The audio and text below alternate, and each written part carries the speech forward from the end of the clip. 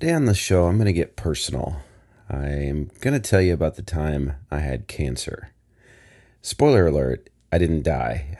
but just to lighten the mood a little bit, I have a joke.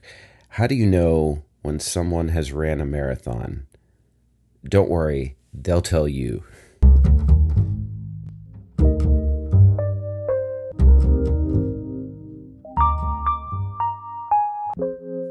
Welcome to the Coffee Buzz. I'm Brad, and thank you for listening. I really appreciate that.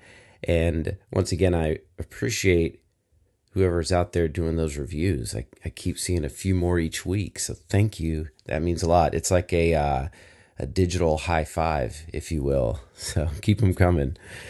Thought I would just jump in and do story time today.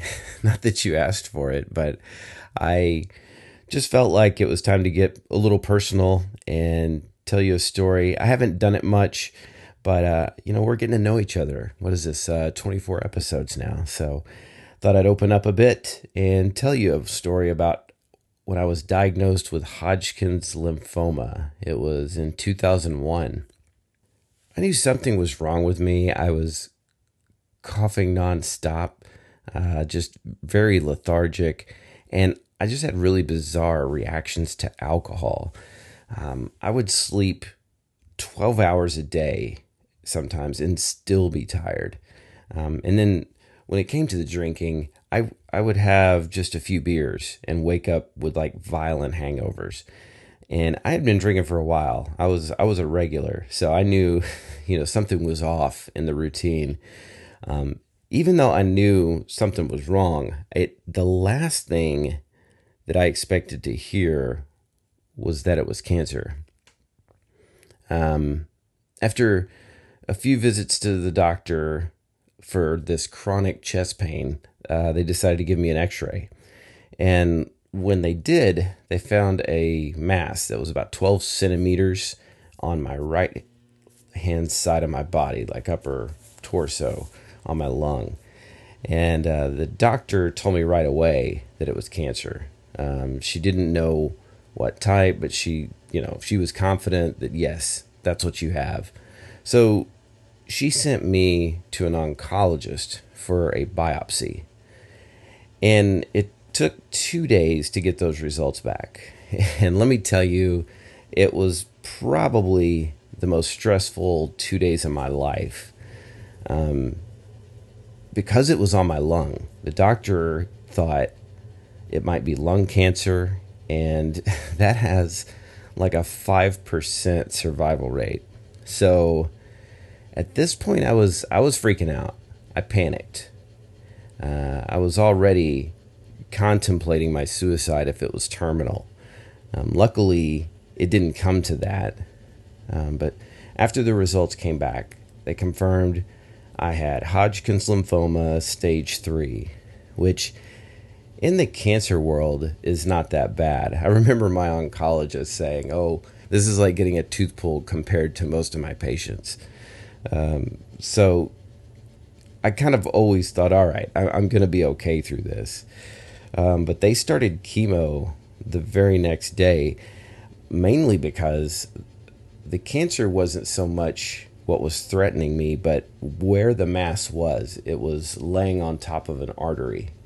And they told me, in their estimation, that I was like weeks, if not months, away from a massive stroke. So I probably wouldn't even be talking to you in this fashion today if I hadn't gone in when I did. So chemo was, I started the next day, and it was better than I expected and worse than I expected, kind of at the same time. The chemo lab I went to was this long room, think like a Stanley Kubrick style hallway. It didn't look that, ornate or anything, but there's chairs lined up on all sides, big recliners. It set probably, 30, 40 people. And it took about 4 hours to get through the cocktail of chemicals, that they hand you, that they had for me. And they wanted me to put in this port it would have gone up in my chest, and basically they just could have hooked up the chemo to it, and but it required another surgery. And after that biopsy, I was kind of done having surgeries if I could help it, because when they did the biopsy, they had to basically slit my trachea and put this tube or scope or something down in there to be able to get a graft of the mass. So I couldn't speak for like 2.5 months or so. It was weird. I couldn't talk above a whisper. And so I just wasn't ready to do another surgery and have a port put in. The downside to not getting that port, though, is that you have to get an IV ran every time you go in. So for me, that was every 2 weeks, having to get an IV. I would rotate arms so I didn't look like some sort of junkie and just punish my veins. So it would just, every 2 weeks, I would go right and left. That way, I was only hitting it like once a month. After the chemo sessions, I wouldn't feel bad right away. It usually hit me the next day. And it was the feeling of having the flu really bad, at least at the beginning. I would come home from chemo and take like 4 Tylenol PMs, which is probably the worst thing I could have done at the moment, just punishing my liver with these chemicals and then this Tylenol. I would try to sleep through, the side effects. After a few months, though, the chemo effects, they started to intensify. I'd get throbbing headaches, and this might sound weird, but my bones would hurt. And other times it was like my skin was on fire, and I wanted to crawl out of myself. I had to do this treatment, like I said, every 2 weeks. But in doing that for 6 months, you get to know a lot of people there, get to know a lot of the fellow patients. I met this one lady who was diagnosed with this rare stomach cancer, and her and her husband, he was by her side every second, and they were just such sweet people. She stopped coming to the treatments after a while, and it was just really sad. I knew how lucky I was, but in a lot of ways, I didn't feel like I was worthy of that luck. I'd taken my health and life for granted pretty much all my life, and here this lady was. She's a school teacher, children and a happy family, and she's not going to make it, but I am. It really kind of messes with your sense of self a little bit. As the chemo went on, the side effects got worse, and by the end of the 6 months, it was pretty hard to eat. Everything tasted like metallic. It had this weird aftertaste, and I was just numb to the world. I couldn't concentrate or focus.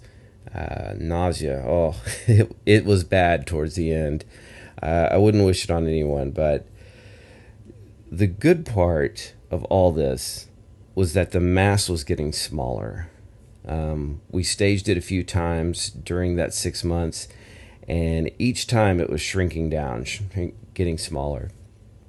And I didn't feel like I was getting any better, but that's just the way these treatments work. By the end, all that remained was just scar tissue. So my oncologist said we should do 3 months of radiation just to burn it off, and that way you never have to worry about this again. And so I went ahead and said, yes, let's do that. And compared to the chemo lab, the radiation was a cakewalk. It was basically like just getting an x-ray. But, looking back, I consider myself extremely lucky. So after I, was told that my cancer was gone, they didn't say remission. They said it's gone. You're good.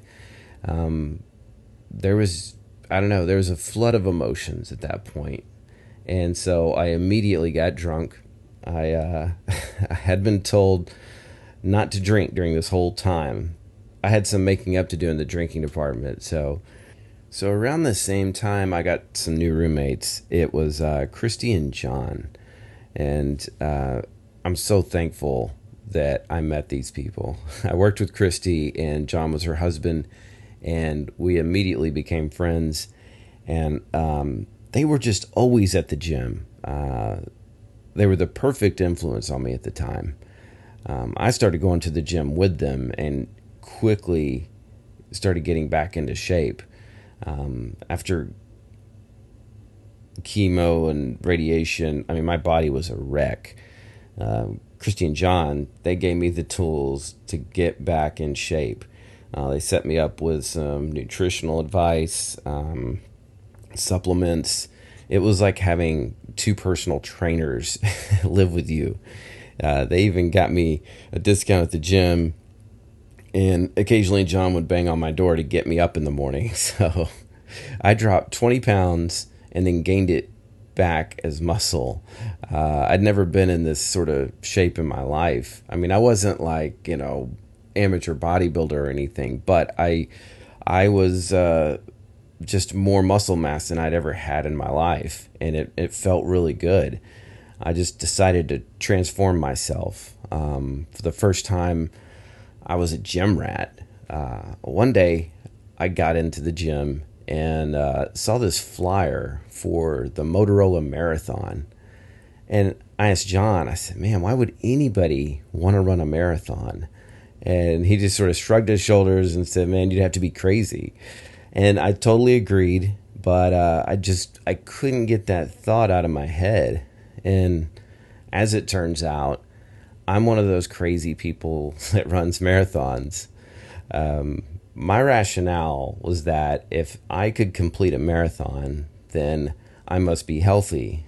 So 2 weeks later, after seeing that flyer, I was training for one, but I had no clue what I was doing. I didn't go read a book. I just went out and started running. I would run as far as I could every day and then get up and try it again the next day, which is definitely not the way to do it. Luckily for me, I happened to work with a lady, though, that had ran a marathon, so she quickly told me everything I was doing wrong. Marathon training is about consistency and gradual increases, from 1 week to the next. So I trained for 6 months, starting with like somewhere around 10 to 15 miles a week, and then making my way up to 30 or 40 miles per week. And the training is the real marathon, just getting up early on those cold January days to run 20 miles. It takes much more motivation, in my opinion, than getting up on the race day for, all these people that are there to cheer you on. The actual marathon is kind of just a celebration of all the training. But in the process of all this, of just relentlessly punishing my body, I really got in tune with my body at this point. I think it was one of my favorite parts of the process. I could tell if I hadn't hydrated properly, or if I had too much to eat or too little to eat. My body became like a science experiment.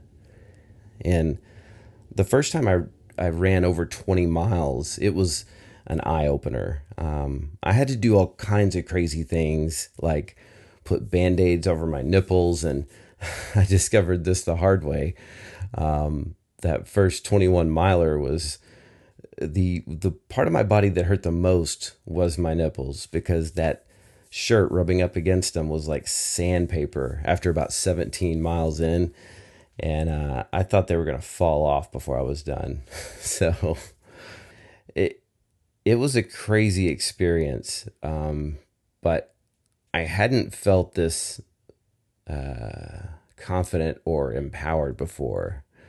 I was just beginning to reshape my story. No longer cancer patient. Now I'm training for a marathon. Another big takeaway for me was that I was stronger than I thought I was. And it was really weird. The decision to run the marathon, I feel like, was not mine. It was just chosen for me. I was actually shocked once I was finished with the race. It was just what I needed in terms of believing in myself and others. If you ever want to reaffirm your faith in humanity, go to a marathon and watch the runners and watch the people around you. It's an inspiring event. So the day of the race, I had a massive wall at mile 23. Started questioning why the hell I started this. I cried like a 3-year-old for about a mile. And then I thought about the last few years and everything that had happened. And I, just overcame so many obstacles that here I was about to complete my first marathon. And when I crossed that finish line, it sounds cliche, but I felt like a different person. I remember thinking, I'm healthy, I'm alive. And then I went home and took an ice bath because I was so sore in a whole new way, but it felt great. My first marathon was 2004. I ran 2 more after that and then hung it up in 2007. I've continued to run since, but just doing a few organized runs, 10K, stuff like that. I don't know if I'll do another one, marathon that is, maybe when my daughter is older, maybe. It took me a long time to realize this, but cancer was really a teacher for me. It taught me to be grateful even on the bad days. No matter what happens, a little voice will say to me, be thankful you're healthy. And it also taught me to respect my body. This didn't happen right away, but part of the reason why I'm vegan is that I know my diet was a huge part of why I got sick. Before getting cancer, I never really put 2 and 2 together that the food I ate, affects my health. So I just always thought food is just there for enjoyment, to fill me up and keep me going. And it dawned on me that old saying, you are what you eat, really is true. Because every 100 days or so, our cells are replaced by new cells. Food we eat is not just an energy source. It's information that our bodies take as instructions for building cells. Before I got sick, I didn't think about what I ate. I never gave it a thought. It's such a simple fix too, that it sounds too good to be true. But now that I'm vegan, I've never felt better. Cancer just taught me to be more present and not take the day for granted. Every day is a gift. It's really true. Yeah. I was given a second chance, and my mission now is to make the most of that. There's a trail run actually coming up in February that I'm looking into. It's a 25K. I love being out in the woods, so I think this might be my new calling. It combines the 2 hobbies that I really love, hiking and running. I appreciate you listening to this podcast. My website is thecoffeebuzzpodcast.com. And until next week, keep moving, stay healthy.